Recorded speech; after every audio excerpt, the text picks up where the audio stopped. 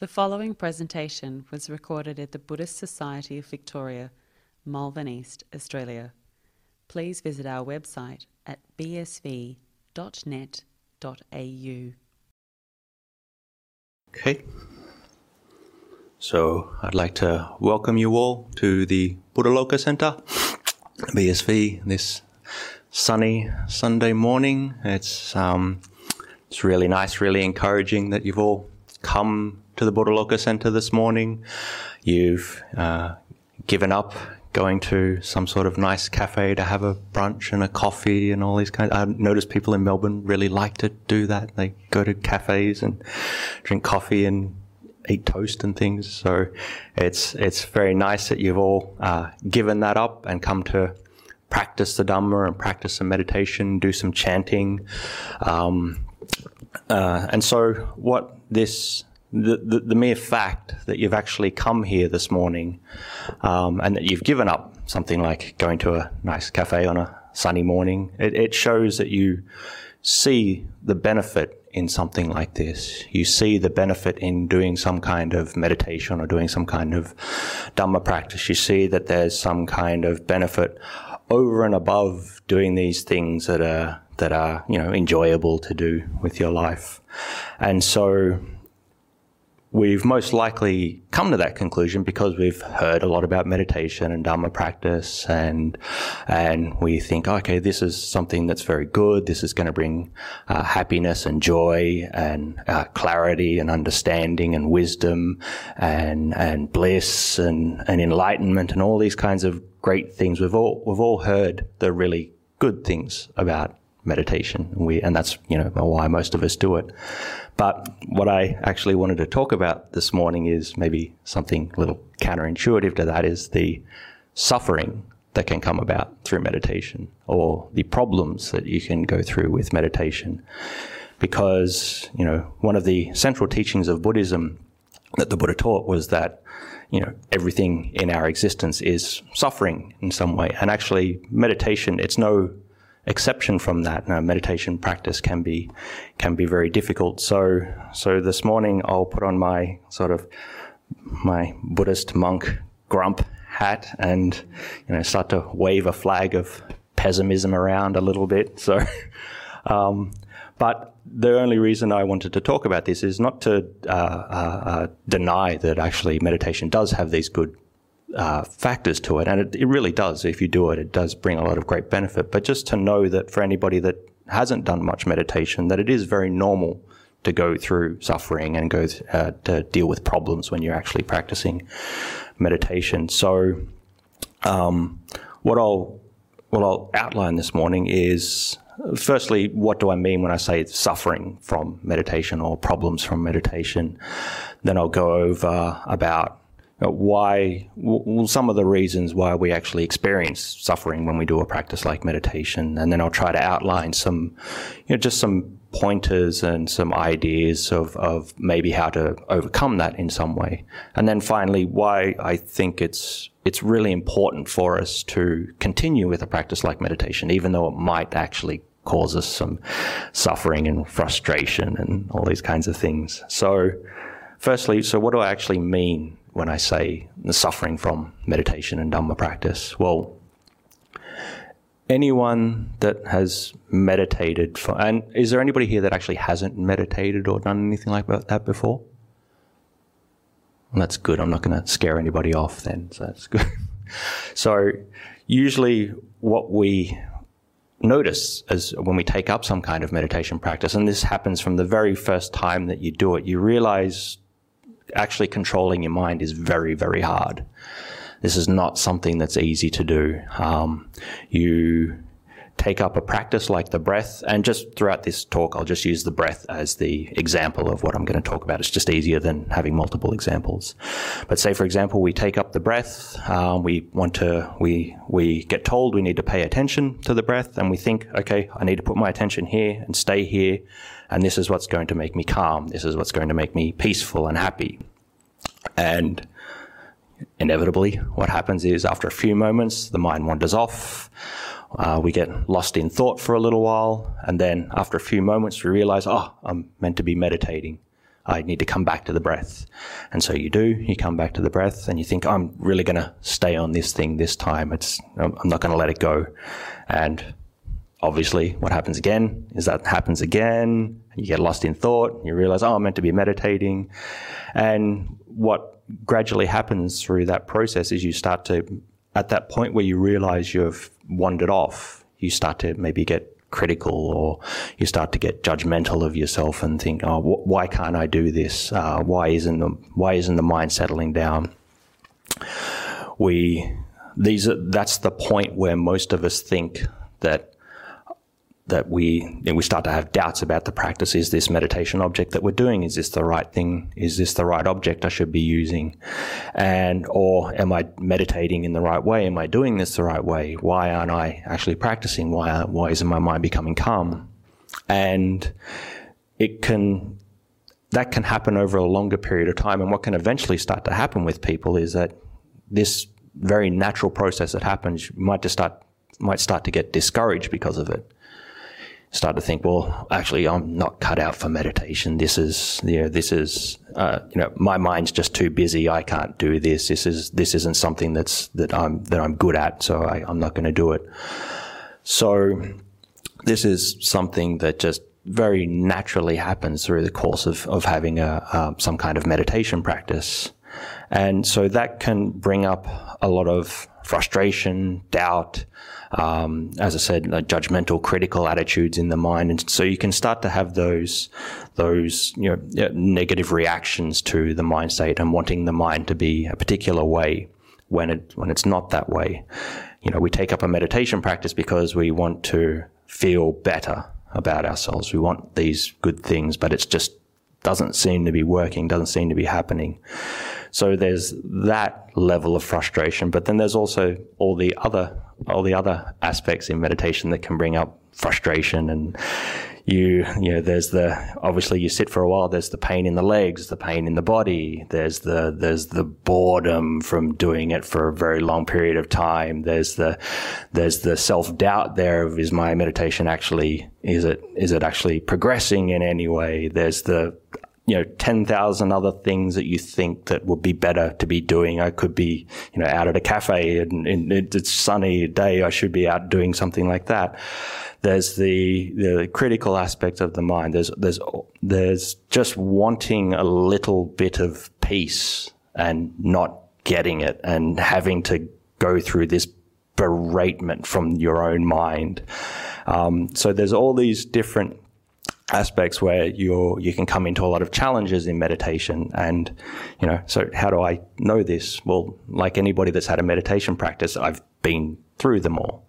I've had to deal with all these things. And this became really obvious when I first started to practice meditation. This was before I was ordained, obviously. And I thought, meditation, this is good. I'm going to go do a meditation retreat. I'm going to do one of those 10-day silent retreats. This is going to be great. I'm going to feel better about myself. This is exactly what I'm looking for in life. I'm going to go there. I'm going to be peaceful. I'm going to be calm. I'm going to understand something more about my life. This is really going to change me and change who I am. And this is going to be perfect for me. Obviously, I got there the first day, first sit. Yeah, I'm nailing this. I know exactly what I'm doing. My mind's calm. It's good. It's peaceful. By the end of the night, kind of thing, it's not so great anymore. I can be mindful for 45 minutes out of this hour sit. So that's, it's still okay. But, by the second day and the third day, you're doing an hour sit and it's dropped down to maybe you're mindful for about 5 minutes. And then by the third day, you sit for an hour and you might be mindful for 15 seconds out of the hour. The rest of the time is just this yammering in the mind.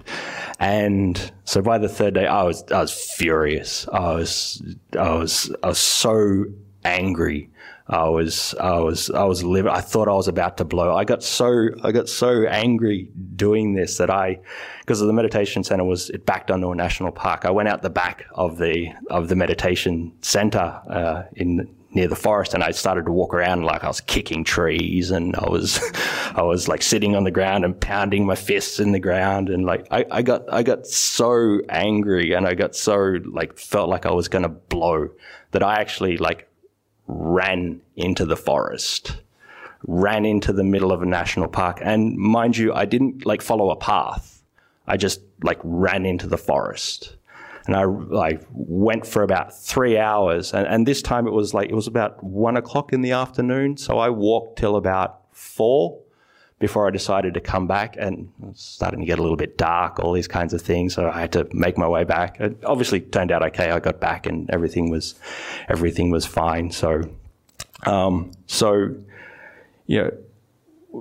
what this shows is that, there is a lot of frustration that can come about through a meditation practice. So why do we have this kind of frustration? Why do you have this suffering when you actually meditate? So if you think of that example of me like running away, what was I actually doing there? Me getting frustrated, me getting angry, what was that because of? That was simply because I couldn't control my own mind. There was nothing else that was wrong in the world. I couldn't control my own mind. I wanted my experience to be something different than what it was. I wanted peace, calm, clarity inside. But all I was getting was anger, frustration, agitation. I wanted my experience of the world to be something different than what it was. And it got to the point where I literally tried to run away from myself. My problem's up in my own mind. But I'm literally trying to run away from that. So that's usually what happens when you have some kind of problem from meditation or some kind of suffering, is that you're experiencing something that's not good, that's suffering, and you don't want it to be that way. You want it to be a different way. You're not actually accepting reality for what it is, because we think meditation's about something about changing who we are. We think meditation's about actually feeling better and making ourselves better and improving ourselves, and it is all these things. But at that moment, we think we should be a different way, instead of actually realizing, well, this is the way reality is right at this point in time. We're always trying to change this. We're always trying to think that who we are and what we're experiencing, it should be a different way. It has to be a different way. And so we think meditation is about that. But I'd argue that actually one of the main things you're trying to do in meditation is just understand the present moment for what it is, and to be able to let it go. Whether the present moment's good or whether the present moment's bad, you're trying to train just to actually let this present moment go.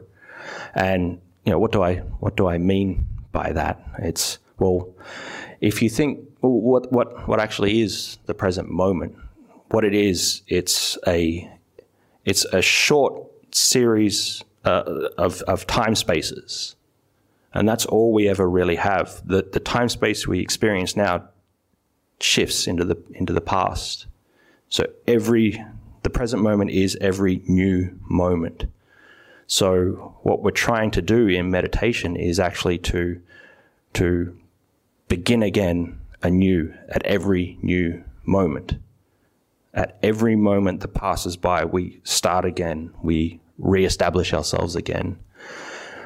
People get confused when you say, how do you let go? How do you let go of your attachments? I don't get this kind of, letting go of seeing things arise and pass in the present and letting them go. Well, if you think of some kind of negative mind state that arises, you get angry. The thought arises in the present that, I can't believe he said that to me. That arises there in the present.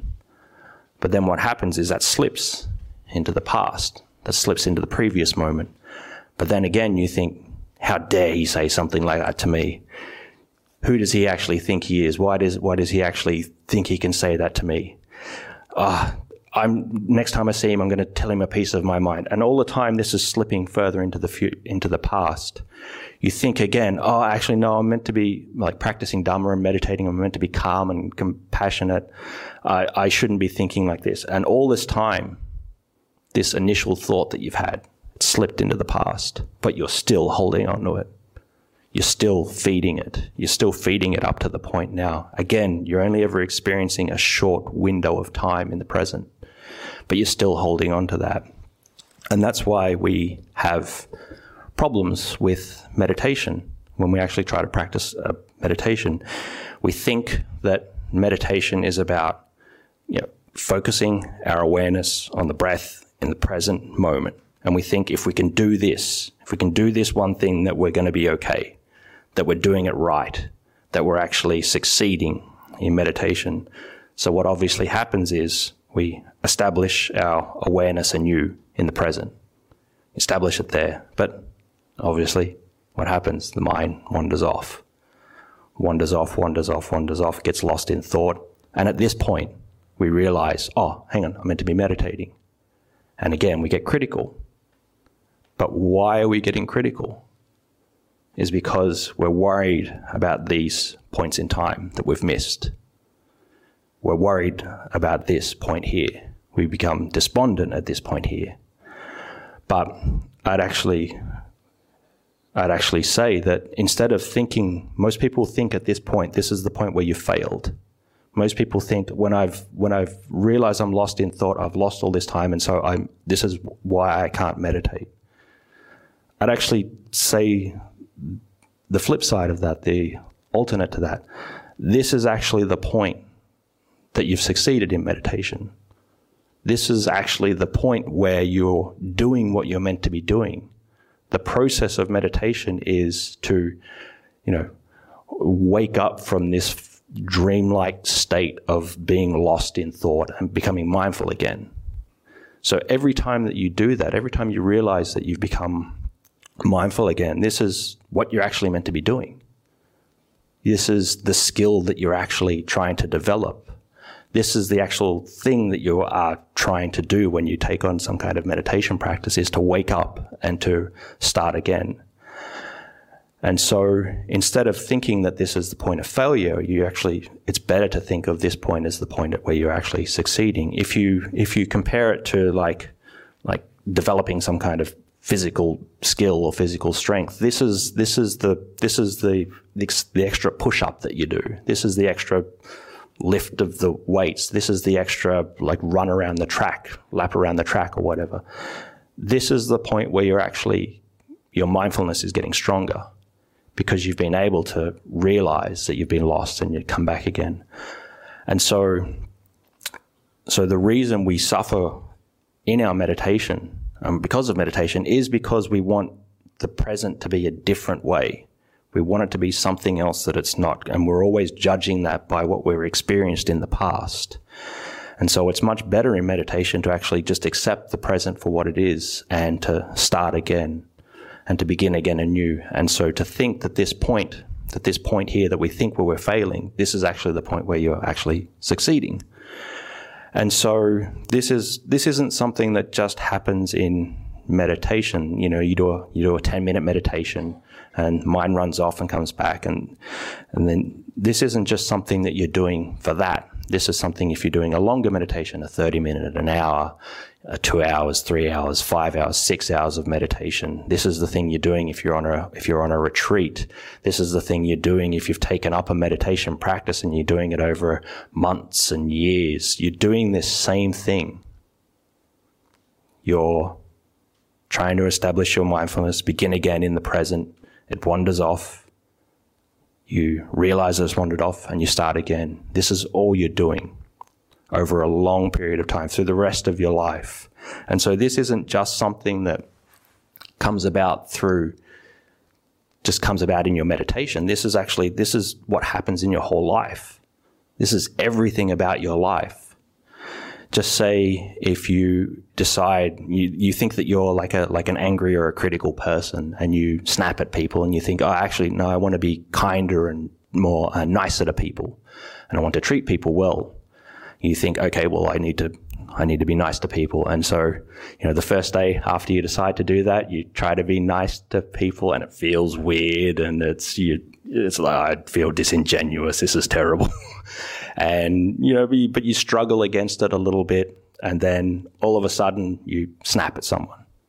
You snap at them again, you berate them, you say something critical to them. And again, it's like this point. You've fallen off. You've fallen down again. And most people at this point say, oh, well, I'm just a nasty person. I'm just a nasty person. I can't change. But again, I'd argue that you've realized that you've fallen off here. So what do? You start again. You try again. You continue to keep trying again, and you just do this over and over in your life. And this happens in every situation in our life. If we trying to keep some kind of ethical conduct, you decide to live your life ethically in one particular way, you fall off, you berate yourself for a little while, but then you come back and you start again. And so this is not something we can just do once in a 5-minute meditation.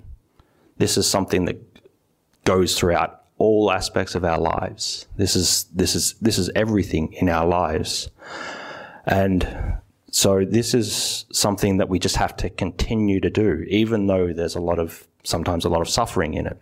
Sometimes there's the negative aspects of that come up. And so I think it's something we have to continue to do. And so why, I guess maybe that brings up a question of like, well, why would you bother doing that? That just seems so much like it's so much work.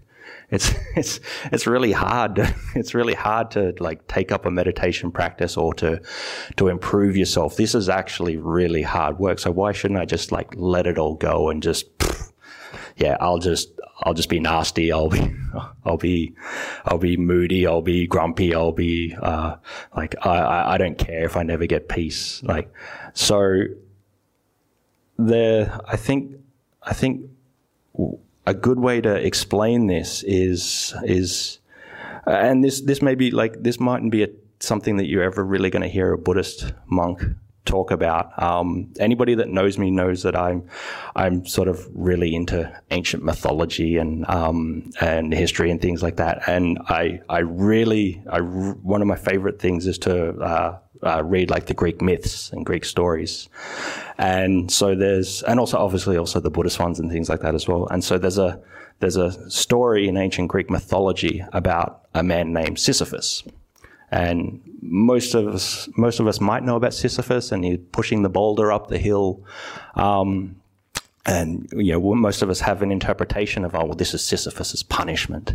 But I've read this story like I don't know how many times, and there's something about it that it actually speaks to something about our own existence, and especially with a practice like meditation, that it exemplifies something. And so maybe you might need a little bit of context for it, so you're going to have to indulge me. I'm going to retell it a little bit, and maybe tell you that some of the parts that you don't know about it. So for anyone that doesn't know, Sisyphus was a king in ancient Greece, in Corinth, and Sisyphus was a man that was crafty and tricky and manipulative, and but also with these kinds of people, it's like, well, they have this kind of intelligence, they have this kind of drive, they have this kind of character about them where they're not willing to just settle for anything, and they're willing to do whatever they can to change that.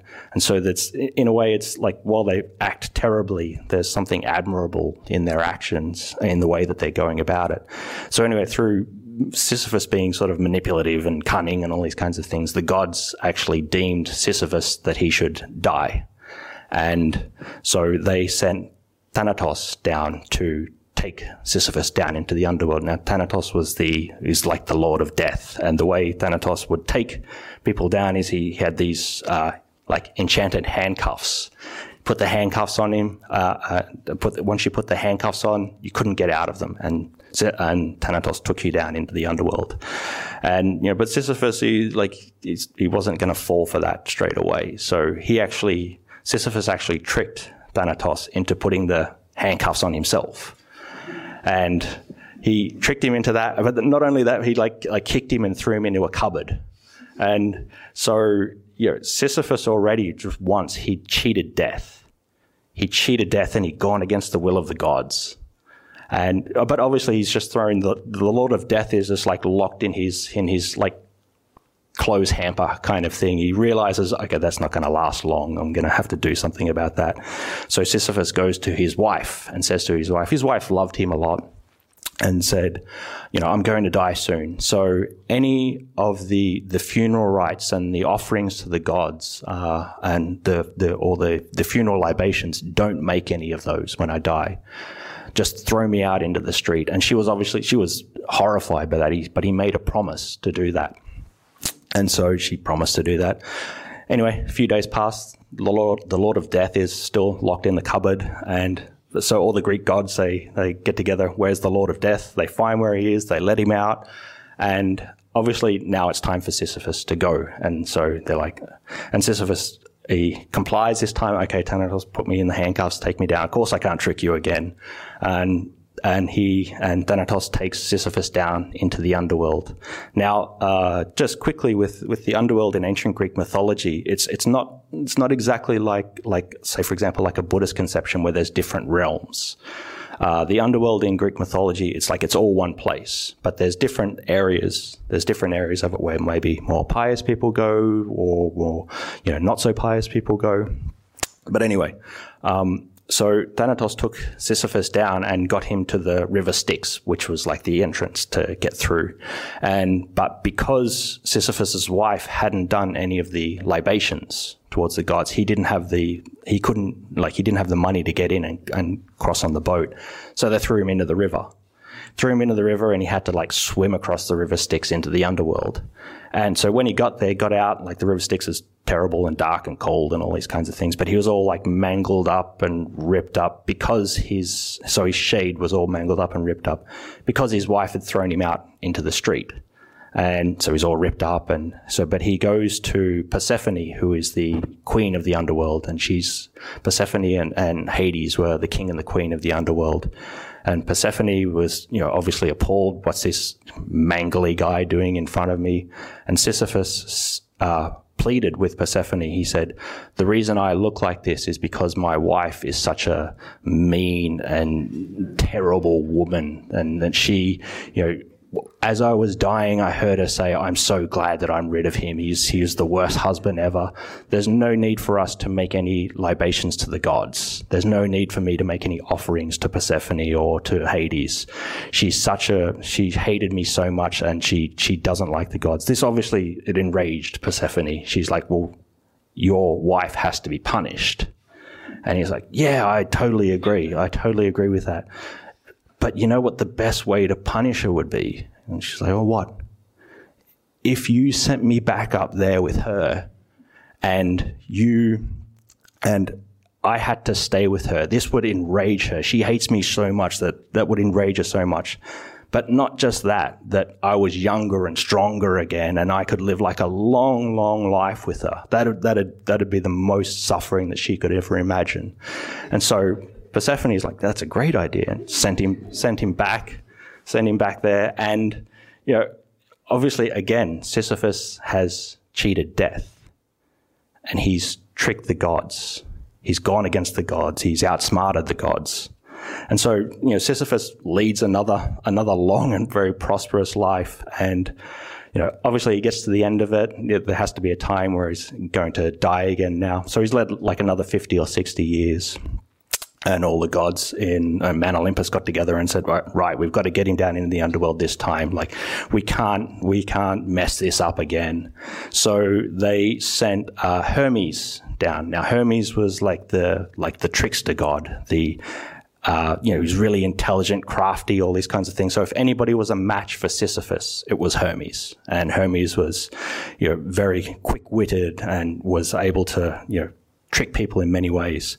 So they got Hermes to take Sisyphus down into the underworld. And Hermes, took him down and sort of stroked his ego a little bit. He's like, Sisyphus, you're somebody after my own heart. You're really, you've you've tricked the gods so many times. This is really admirable. So what the gods have decided is that you can actually spend your underworld existence in a place called Elysium, which was like the nice part of the underworld. And that's where all the, the pious and good and boring people go to spend eternity. And Sisyphus was like, oh, that's not going to be any fun. Why would I do that? So Hermes said to him, he's like, well, there's another option, but you have to pass a test. And Sisyphus was like, okay, well, what's that? He's like, we can give you immortality, just like the gods. We can give you immortality, but not just immortality, but immortality among humans, and so you can be a king. And actually, this is what all the Greek gods in the pantheon, that's what they all wanted. They wanted immortality, but they wanted to be among humans. So Hermes offered this to him. He's like, this is the highest thing that you can ever possibly get. And obviously Sisyphus is like, yeah, that's great. Well, what do I have to do? And Hermes said to him, well, it's not that hard. You just have to push this boulder up the hill. If you can get that boulder up the hill, then you'll have immortality, and not just immortality, but the highest kind of immortality. And he said, but the only catch about this is you have to keep trying to push it up there. You can't stop until you actually get it up the top. And so Sisyphus was like, yeah, okay, well, it's a big boulder. It's not too big of a hill. I think I can do that. Started to push it up, pushing it all the way up. He's got it almost all the way up there, but now you probably know the story. This is the part where Hermes tricked him, and the boulder was actually enchanted. And so as soon as he got it up near the top, it'd just roll back down. And so Sisyphus has to come back down and push it back up again. And it gets near the top, rolls back down, has to go back up again. And so they say that Sisyphus is still in Tartarus at this time, actually pushing the rock up. And so most of us look at that story and go, okay, well, that's Sisyphus's punishment. This is Sisyphus's punishment for, trying to go against fate. This is Sisyphus's punishment for trying to outwit the gods or to be living with hubris. But for me, there's something else about this story that I don't think it's just as simple as that. There's something about this story that speaks to when you take on a meditation practice, or when you take on you could say, like, the highest goal of Buddhism. The highest goal of Buddhism is for us to become enlightened and to strive towards the highest thing in life, to Nibbana. This is something that, this is what we all come into this for. The highest thing, we want to get above, want to go beyond the cycle of birth and death. So just like Sisyphus, who wanted not just a normal, like good existence in Elysium. He didn't just want to settle for something like comfortable. Like, it's the same with us. We don't want to just settle for something. We don't want to just go out to the cafe in the morning and, have brunch and, do all these things. It's like, we don't want to settle for something like that that's that easy. We don't just want to sit at home and watch Netflix or whatever. We've decided we want to go for something higher. We don't just want this base kind of pleasure. And so the way we do that is by undertaking some kind of practice. We have to take up some kind of burden to do that. Just like Sisyphus. Sisyphus wanted immortality among humans, but he had to take up a burden to actually do that. And it's a seemingly impossible burden. It's seemingly something where he has to continue just to start again. And it's like us with our meditation. We want enlightenment. We want peace, calm, clarity, understanding. We want these joyous states of minds. We want understanding into the nature of existence. But to do that, we have to take up this kind of practice. We have to take up this practice that seems like, at times it seems like a punishment. At times it seems like it's laborious. At times it seems like you're not really getting anywhere. At times it seems like you're getting somewhere. You're almost at the top. You're almost there, and then it all falls away. and you just have to start again. And that just keeps happening and keeps happening. So you might think, well, again, like, why would I do something like that? That just seems ridiculous. Like, why would I do something that's seemingly impossible? That's seemingly, meaningless, and it's absurd. You're just doing the same thing over and over and over and over again. Well, it's because you know that there's something higher there from that. You know that there's something more beyond just the simple suffering that you have to go through to actually do it. You know it's something, you're working towards something higher. There's an interpretation of the myth of Sisyphus by a French philosopher called Albert Camus, and he said that he used the myth of Sisyphus to outline the absurdity and the meaninglessness of life, where you're just in like a cycle kind of thing. But his argument at the end is like, we shouldn't see Sisyphus as somebody that's spiteful or despondent because he has to take up this burden. We should see Sisyphus as somebody that has found meaning in this thing that he's doing. He's found meaning in something and trying to move towards the highest level. And this is the same with us, with our meditation practice. Although it might seem laborious, although it might seem like you encounter obstacles, although it might seem like you're not making progress, although it might seem like all these problems are there, we have to keep going because we know it's going to actually lead to something. And so I think thinking about that these are the things that will keep us going, because there are the positive aspects to meditation.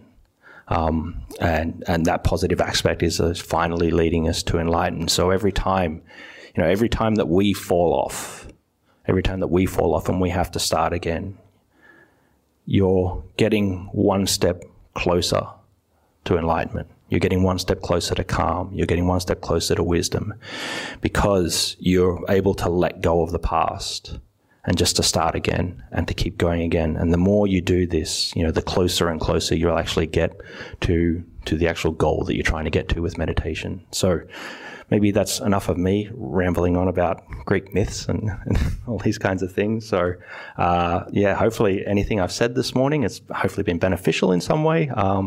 Hopefully you're able to take something out of it that's good. And if not, well, if there's something that you didn't understand or you want to ask me about, probably now's a good time to ask some questions. So, yeah.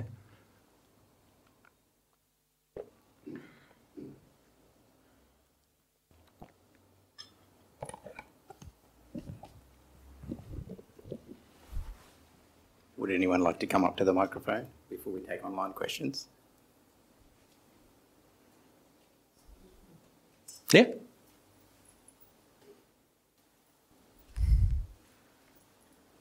Morning, Bhante. Morning.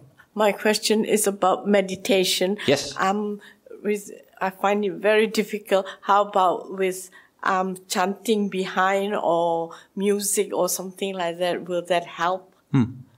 Yeah, so the question is, obviously meditation can be difficult. Can we use other tools as well, like chanting or a talk behind or something to help with the meditation? And yeah, totally. It's you have to really find what works for you. Like, there's many different ways to actually meditate. So if you find that listening to chanting when you're sitting meditation or walking or something like that this helps focus your mind, then it's the right thing to do. Some people like doing that, and if it works for you, yeah, you should do it. Other people, maybe it doesn't work for them, so there's no need for them to actually do it. But if you actually do this and it helps you with your meditation, keeps you focused, helps make you more aware of the present, and that's the right thing to do. So you can, for sure you can do it. A lot of my teacher Ajahn, he actually recommends doing things like that. Say, for example, if the mind won't settle down or that we're thinking a lot, he recommends that actually one thing you can do is do chanting. At that time, if the mind is too agitated, you can either do external chanting, you chant out loud, or maybe you can just chant internally. So you go over one of the chants and just go over and over and over and over it, or, you know, as you said, listen to it or something. The more you do that, and the more you'll be able to, in a way, rein your mind in a little bit more. So yeah, it's more than fine to do that. Many monks, you know, will listen to talks as a form of meditation. So yeah, there's nothing wrong with doing that at all. Okay, thank you, Bante.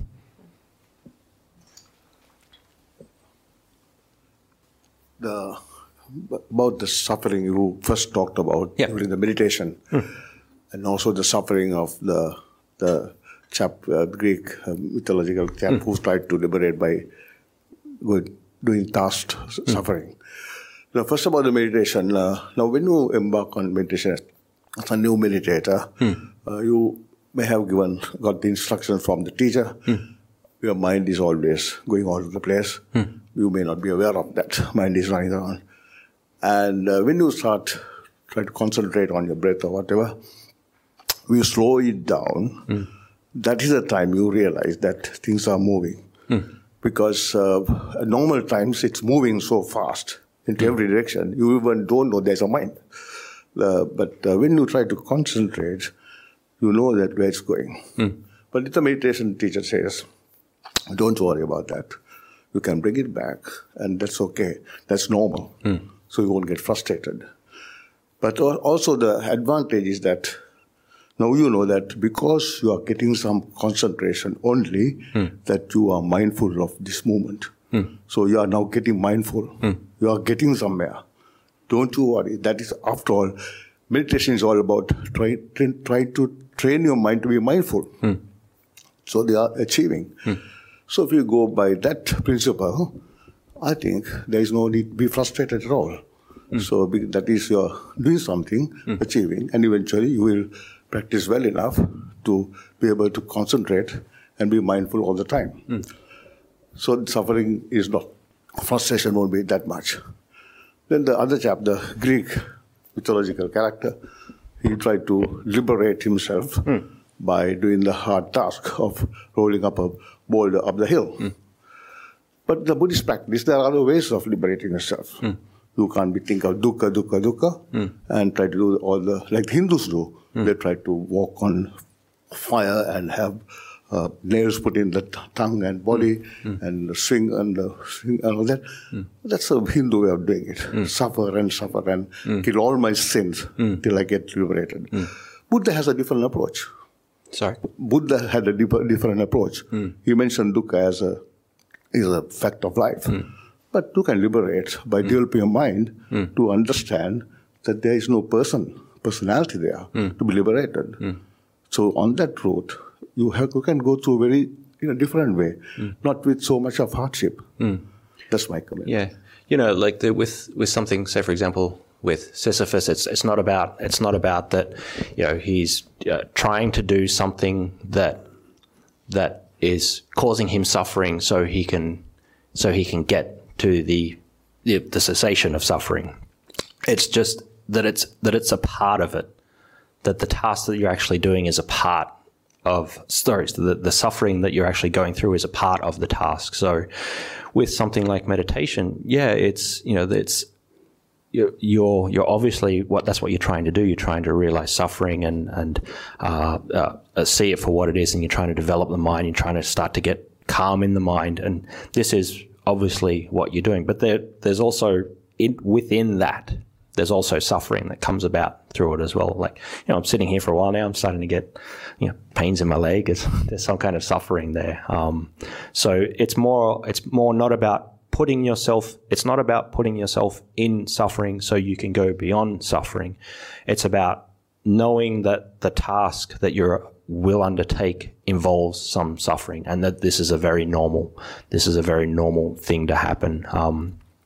Because, as I said before, most people think meditation is about feeling better, becoming calm, all these kinds of things, and a lot of the time they don't realize that there are difficulties there. There's difficulties in your meditation practice, and just to know that it's very normal for that to happen. There are going to be difficulties in it. It's not this kind of, not this sort of like sitting there and birds are going to be landing on your shoulders, and it's like a Disney cartoon or something, and you're happy, and like it's not always just like that there is some kind of suffering involved there. So it is.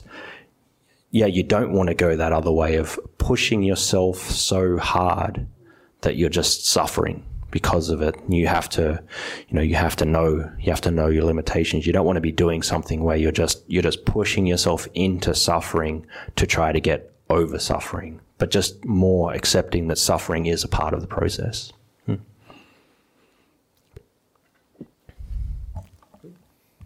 Morning. Morning.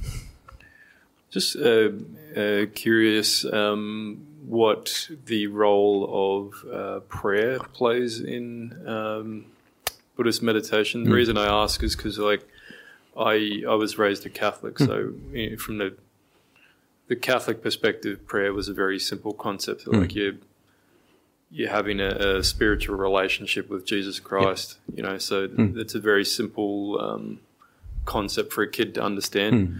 With Buddhism, since I've taken refuge, I've because of that, I think I've had some confusion about the role of prayer in Buddhism because, as I understand it, the Buddha left existence, I suppose. So, like, what would I be having a relationship with in prayer? Like, what's the role of prayer in meditation? So, how would you define prayer of what you're conceiving it of now from a Buddhist perspective? So I guess the way that I'm conceiving of prayer is that it's something that it's some sort of way of like forming a relationship with or communicating with some sort of higher power. But in since I became a Buddhist, there's not really that concept for me, I suppose, in this religion. So I don't quite understand the role of prayer in Buddhism, I guess, just because of my childhood context. So I think there's a few ways to answer this, and there's a few different steps along the way to actually answer this. So overall and probably what has confused you so far about this is one of the things that the Buddha talked about is that you can't, any kind of refuge that you take on externally is, that's not going to be the cause for you to become liberated. This is something that you have to strive towards yourself. You can't you can't rely on another being to become liberated for you. This is something that you have to work for yourself. And so that can bring up the thought of like, oh, well, there's nothing for me to hold on to. There's nothing for me to, strive towards. So for a Buddhist, we have the idea that, well, what we're striving towards, what we're trying to unify ourselves with in some way is nibbana, is enlightenment. But that's an abstract concept. It's like, well, okay, what's nibbana? I don't get it. It's like, is it a place? Is it is it a mind state? There's all these kinds of things. So for a Buddhist, it can take a while for you to gain faith in that concept of nibbana. And that is something that comes through the practice. And when you start to, develop some calm and wisdom in the mind, it's like, okay, well, there's this thing that I know that I'm moving towards. So it becomes a little bit more solid. Now, so that's the overarching thing that we're going for. And if we're going to have some kind of prayer in that way, it's like, well, that's the ideal that we're moving towards, the ideal mental state that we're trying to develop. But you can't like pray for that. You can't go, oh, I hope that this is going to happen. And, please, if I do all the right things, will I please get nibbana? It's like, it's not going to obviously work like that. So there are these other aspects where we say, for example, we did the chanting before, and we're recollecting the qualities of the Buddha, the qualities of the Dhamma, the qualities of the Sangha. And so this is what we say we can use as a kind of refuge and a kind of recollection. So we're not necessarily asking the Buddha, the Dhamma, or the Sangha to help us in these things, but inadvertently we are, in that, well, the Dhamma is the thing, the teachings are the thing that can give me insight and clarity in my life. So in a way, I'm revering that. I'm asking that for help. I'm asking the Dhamma for help in the way to live my life. I get confused about teachings and all these kinds of things, so I go and ask the Sangha about my points of confusion. And the Buddha is somebody that you're actually achieved this thing that I think I'm after. So I revere that in some way. So in a way, you do have that kind of reverence and that communication with these three aspects. But it's not, it's not like prayer in the traditional sense. So that's the second way that you can have the Buddha, the Dhamma, the Sangha, and it's like a form of prayer, but you're relying on them. You're more going to refuge with them. The third way to think about prayer in terms of a Buddhist in a Buddhist conception is that because you're not trying to get some kind of unification with an externalized being at the end of this. What you're trying to do is to develop that state of nibbana. You're trying to get towards that.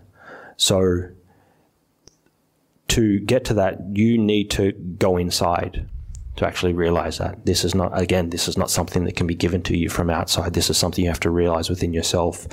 So in a way, you have to be in constant communion with yourself. You are your own refuge. That's what the Buddha actually said, that you make yourself your own refuge. And so you're in this constant flux of being in communion with your own self and asking yourself for help. Why am I angry now? What's actually happening here? Why is this thing out in the world? Why has that happened to me? And why am I reacting in this way? So in that way, you're trying to figure that out as well through a form of prayer. You could say it's a loose definition of prayer, but you're really trying to go to refuge and take refuge in the Dhamma, that this will be the way for you to understand this. And this Dhamma is something that will arise within your own mind. And so you have to rely on yourself and you have to commune with yourself to understand this and understand why you're suffering and understand why bad things are happening, or understand why you're so fortunate, why you're so blessed. So the prayer in this third sense, it's a prayer to yourself, and it's a prayer within yourself towards understanding your own psyche. So there are these different aspects where we can say, well, this you're performing some kind of prayer, but it's not the prayer in the traditional sense that you were brought up with, that it's an externalized thing that can help you. The prayers always really come back to you developing these qualities within yourself and trying to, instead of asking for them to come from outside, to work out how to develop them from inside. So it's kind of like asking for inspiration to become more like the ideal, yeah. Okay. Yeah, for sure. Very much. Yeah. Hey. If meditation and the point of it is to sort of be in the present and not think about the past and the future, where does gratefulness and gratitude come into that? Well, it's one thing to say meditation is just about being in the present, and but that's it's pretty hard to do that all the time. So it's not. Well, that's a pretty common conceptualization of what meditation is, and that's basically just what I railed on about for 40 minutes or whatever it was. It's not the only part of it. It's what you're aiming towards, but it's not the only part of it. You do have to develop wholesome states of mind as well. Try to, actively develop wholesome states of mind as well. So it's just being in the present is just one facet of it, but it's, as I said, it's hard to do that all the time. So the times where you are a little bit more overactive, that is a good time to be actively trying to develop things like gratitude and forgiveness and all these things. So it's not like if we're just always just in the present that this is the thing that we're exactly going for. We still do have to develop those kinds of qualities. You still have to interact in the world. You still have to interact with other people. You still have to move throughout the world. You're going to get lost in thought times. So you're going to have to come up against different things. So you do have to have many different tools in your toolkit to actually deal with that. And just being in the present moment is one of them. It's the central one. It's the main thing you want, but you also do need these other things as well to deal with it. So one thing, an extra thing to say on top of that is we trying to develop wholesome qualities in the mind, like, as you said, like gratitude. Now, one can be imbued with gratitude and have gratitude and develop gratitude and still be in the present moment with that. So you can be grateful, but you can be grateful and really sink into that experience in the present moment. Really, imbue that quality within the present moment and really actually experience and feel it. Because say, for example, you might think, I should be, somebody does something nice to me. I should be grateful to them. They've done this nice thing for me. So, I should, pay them back in some way. And we just reflexively go, well, thanks, or we give them a present or something. But can sometimes be superficial, the gratefulness that we actually have to people. But if we're developing gratitude in that sense and really being in the present moment and really sort of like sinking into it, it's like the way that you're grateful towards another person, it has more meaning. Does that, just to understand that, let's just say if you're grateful for the past and you're being in the past, Yep. You're more saying that you get to experience it in the present. You experience that gratefulness of a past instance now, and that's that's being in the present still? Yeah. You can still do that. Like, say, for example, you're very grateful for somebody that helped you in the past and recollecting that. You're still in the present recollecting this person that helped you in the past, and you're still really grateful for that. And that is the experience that you're having in the present. While you're thinking about it's sort of a bit of an oxymoron, but it's like you can still be doing that. You can still be thinking of the past. You can still have that image of the past in the mind, in the present, and be aware of that in the present and be grateful for that in the present, and to think, well, this is this thing that happened to me. I'm very grateful. I'm very grateful for this person that helped me, but you're still in the present. You're not just just sort of like lost in thought with it. So it can be hard to explain sometimes, but did that make sense? Or It did. Okay. Thank you. Okay, cool. I confuse myself sometimes when the more I speak, the more I confuse myself. Ajahn, we have 3 online questions. So the first one is there a difference between desiring something like enlightenment and the desire that is a hindrance in the path? Yeah, for sure. To move towards enlightenment, one does need to put in some form of effort, and one does need to have some form of drive to actually do that, to actually like the story, to take up this burdensome thing that you're going to do with meditation, and to take that up to move towards enlightenment. So there does need to be some kind of desire there to do that. And you'd say that that's a wholesome desire that's moving, just in general, that's moving you in the right direction. But say, for example, you have a different kind of desire, like the desire to, like eat ice cream and watch Netflix or something. Like that kind of desire, it's not really improving your life in any way. So, but people still might follow it. So you have to work out what are the kinds of desires that are going to help improve you, and what are the kinds of desires that are going to be detrimental to you.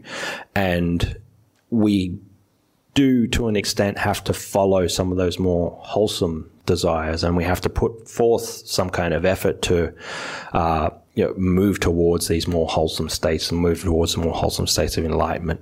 And it's a skillful means for us to move forward, but it doesn't mean that we should be overly obsessed with, okay, I have to get enlightened, I have to become, I have to, I have to do this, like really quick, this is everything for me, this is the only thing I have to do. If you're doing something like that, that can be counterproductive. That can, in a way, just be pulling you in the wrong direction. So one has to have the desire to move towards enlightenment and to actually really, improve oneself in some way, and know that this is a wholesome desire and, act upon that, but not be too, caught up in the desire to actually do that thing, but more actually use the desire to move one in that direction. And those kinds of desires that are, not so wholesome and pushing you off the path, they're the ones you have to try to let go of and not to engage in. Does that make sense? Yep. Thank you, Ajahn. Our second question here is Anapana meditation the best one to attain higher jhanas? I don't know.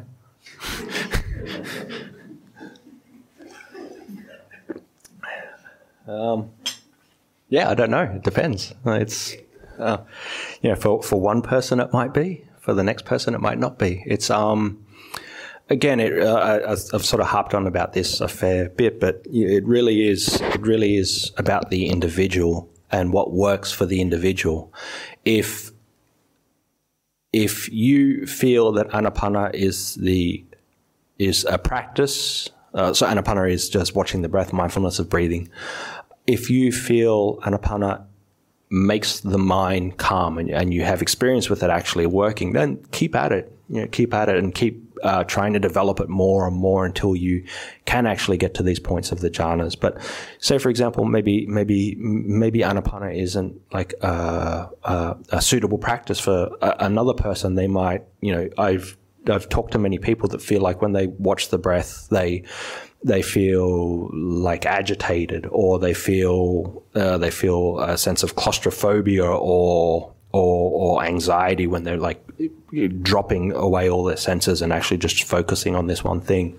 So for somebody like that would mean that Anapana isn't the best thing for them to actually get the jhanas, because all it's actually doing is making them more neurotic and agitated.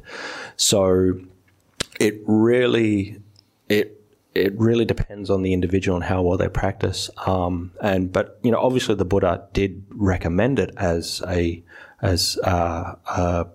good technique to actually achieve the jhanas eventually. So it is something that can work, but it just really depends on the individual whether they actually can actually make it work. So if it's working for you, like, keep doing it. Like, it's I don't know if it's going to get you the jhanas, but just if it's working so far, just keep at it. So. Thank you, Ajahn. I have a question myself. I started my meditation techniques from the Goenka, Vipassana style meditation. That's the meditation retreat I ran away from. And I actually, I didn't quite run away, but I certainly did want to run away. It was. I came back, by the way. I forgot to have that part of the story. I did come back, so go on. But one of the difficulties I experienced is actually there was a lot of difficulties during the retreat with anxiety coming up and just panic attacks coming up. But after I finished the retreat, I found that in certain business situations where I'm giving a presentation or whatever, previous to that, there's a level of nervousness before you start your presentation. But I found that after I'd done the Goenka retreat, I can go into full-blown panic attacks, right? So this become really, really sensitive, extraordinarily sensitive to certain sensations in my body. I mean, I still, it's not like I've got over it, but it's still there. It can happen. But I've found that not trying to fix it, because once I try to fix it, I go into it just goes spirals completely out of control. Yeah. But it's one of the difficulties that I've experienced out of meditation. It's not so much in the meditation, it's just off the cushion. Yeah, yeah. And that's, and that's where one has to develop a balance there, because, for some people, doing, intense 10-day retreat kind of thing, and then, or a particular kind of technique that you might be using. So, and I'm not saying the Goenka technique does this for everyone, but maybe there's a particular kind of technique where you're looking at your bodily signals, your sensations in your body, and what you're doing is you become hyper aware of that. And so if panic starts to come up and you're taught just to pay attention to the sensations, you're giving that more attention, and it's actually it can actually ramp the whole thing up. So obviously the objective of that practice is to observe the sensations and to just let them arise and pass away. But for some people, it can make them worse. It can, as I said, you have this hyper sense of solipsistic experience where all that is happening is the sensations, and you're paying more attention, and they just worse and worse and worse and worse and worse. So if you find something like that is happening, that's when you go, okay, well, maybe that kind of practice isn't right for me. Maybe I should try a different kind of practice. And then, maybe later, if you've got some more experience, maybe you could come back to that. Okay, it's still not working. I still feel this way. Okay, switch back to the other practice. Eventually, hopefully, it can get to the point where you can do any kind of meditation and you get good results from it. But that's not always the case. So this is why we have to find the right kind of meditation for us specifically. And yeah, it's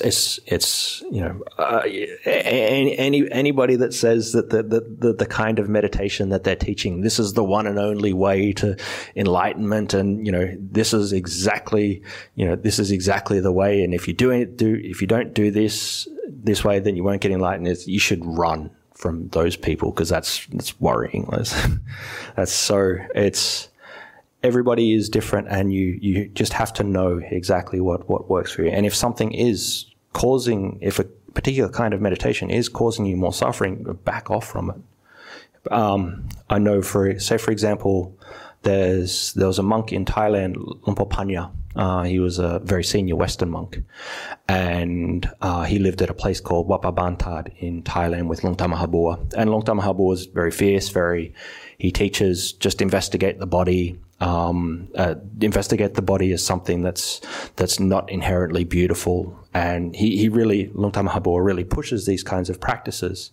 And Lumpur Panya was one of the, as I said, very senior Western monk, and he'd actually say, well, sometimes doing these specific kinds of practices can actually bring about really negative mind states. If you're just thinking about how loathsome the body is all the time, that can actually bring about a lot of negative mind states. So you have to balance that with something else, with a practice, say, for example, of loving kindness. So it's not just that you have one technique and this is the one and only way and this is the one and only thing. Sometimes you have to balance it, because it might be bringing about certain kind of negative consequences. Other side of that is, if you're doing something like Anapanasati, you're becoming very, very calm, you're very peaceful, and you're able to stay in peace for a very long period of time. This is a good thing. I'll get that on the table first. This is a good thing. But that also can be a hindrance as well. If you just stay in calm states and don't investigate, then your practice isn't going to progress very well. So we always have to be balancing ourselves out. Knowing whatever practice we're doing, we might need to be developing something else. It could be we might need to develop something else because we're falling into some kind of negativity, or we need to develop something else because we're going positive in a particular kind of way, but that positivity is getting us stuck and complacent in some way. So yeah. Thank you, Ajahn. There is one last question here. if I can find it. Oh yeah, how can we ask someone to forgive our actions and be at peace? It depends what you've done. Like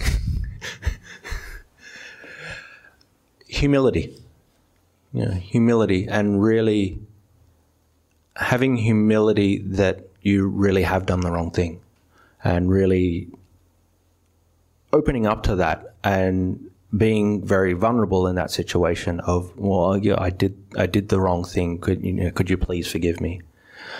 If you are just doing that in like a superficial way of like, oh, come on, forgive me, it's in the past, let's move past it. Like potentially this person might be, see through the superficiality of that. And so if we do want to ask for forgiveness from someone, we actually really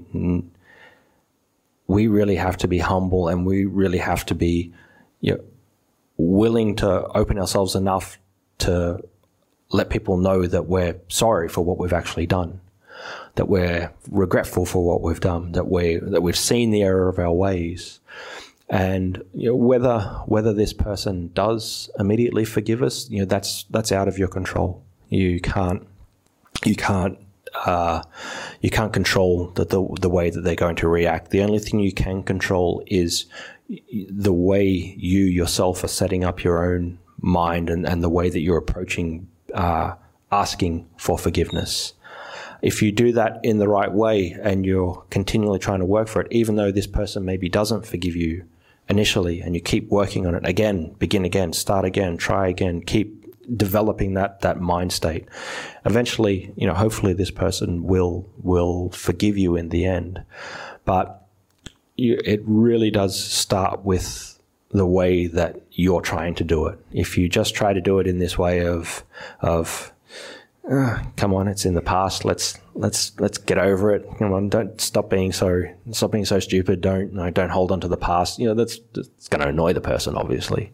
So we are the ones that really actually need to make the change. We're the ones that really need to be humble and realize that we've been at fault, and to take responsibility for that. And if we can take responsibility for that, this other person, they mightn't get it right away, but eventually they'll see that you are remorseful for your actions. You've taken responsibility for them, and eventually, hopefully, that they will forgive you. But even if they don't, even if this person doesn't actually forgive you, that's not something that you should be concerned about. What you should be concerned about is correcting your own behavior and owning your own behavior and being responsible for your own behavior and being remorseful for any behavior that actually impacted somebody in that way, because that's the only way that you as the individual are going to grow from that. If you don't have that, then the asking for forgiveness means nothing.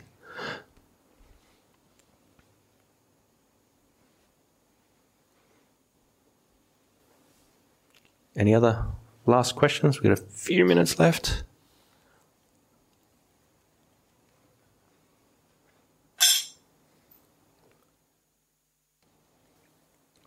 You can just sing them out. You don't have to come up to the microphone. I can repeat it if you don't feel like coming up to the mic.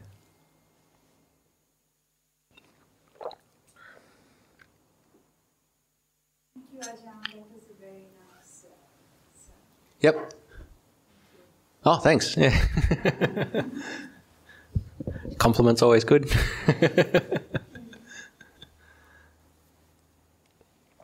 Yeah, as I said, hopefully anything I say, hopefully you get something out of it. I ramble a lot, so there's plenty of times I say things and it's like, that doesn't make sense. That's he's contradicting himself. That's sort of that's a part of it. And I speaking of forgiveness, I ask for forgiveness of all of you if I say something that's like, oh, that's wrong. That doesn't make sense. So it's that's really what actually that's what we're trying to do. Yeah, as I was saying in the talk, you do something, you think it's right, and maybe it falls. And you make mistakes and you have to start again. So it's not like my talks are infallible founts of pure knowledge and wisdom, that there's nothing wrong with them. It's like, I say things that are wrong sometimes. Like it's, I forget so many things. I do ask for all your forgiveness if I say anything. It's like, hey, that's wrong. Like it's fine. If you think it's wrong, it's cool. We can discuss about it and ask about it. So, yeah. So don't take what I say as the only way to understand something. There's plenty other ways to understand these things. So, yeah. But I'm glad you like to talk anyway. So it's good. I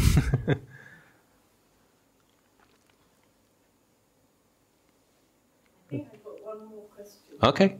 I think I got some time. Yep. Regards to meditation, Yep. sometimes I'm a bit concerned. You okay? A bit. Sometimes I'm a bit concerned. Is when I do meditation.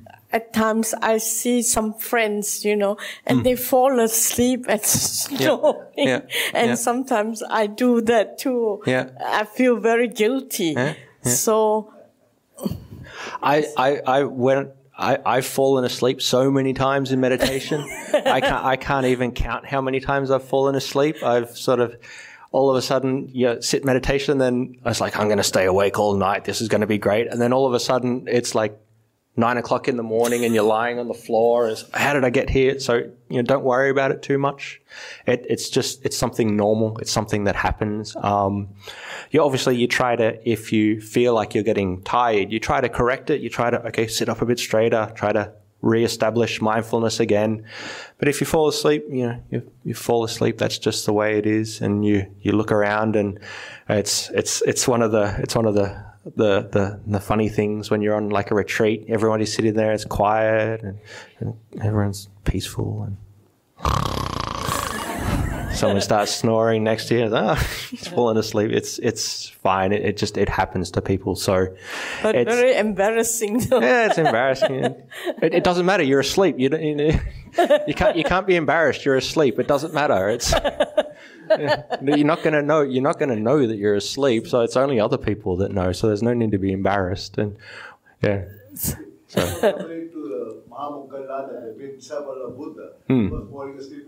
Yeah, there's so many people that fall asleep in meditation. I've got some horror stories, but I won't tell them now. It's of people falling asleep in meditation. It's always fun. Just see it as okay. I'm a human. I have to sleep. Sometimes you're a bit tired. Sometimes you try and you've had a big day. You're tired. You sort of fall asleep. That's just the way it is. But just you try again. And as I said before, you begin again. You start again. If you've fallen asleep, it's okay. Okay, I've woken up. Okay, I try again. And again. Yeah. Yeah, good. Yeah.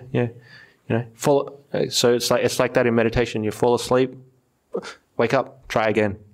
Fall asleep, wake up, try again. And it's like with your mind, when your mind wanders off.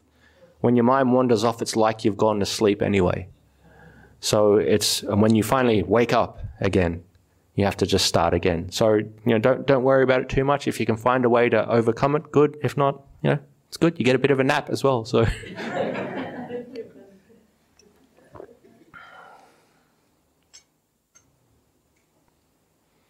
Got about that? Yep. So, 10:30. Probably that's probably about the time that we'll wrap it up for now. Any more announcements or anything that need to be made? No. Please feel free to join us for the lunch jhana. Yep. So I guess there's. So you're more than welcome. We have a communal lunch over there at about 11 o'clock, so you're more than welcome to come. But just before we go, we'll pay respects to the Buddha Dhamma Sangha, and we'll just officially finish it off.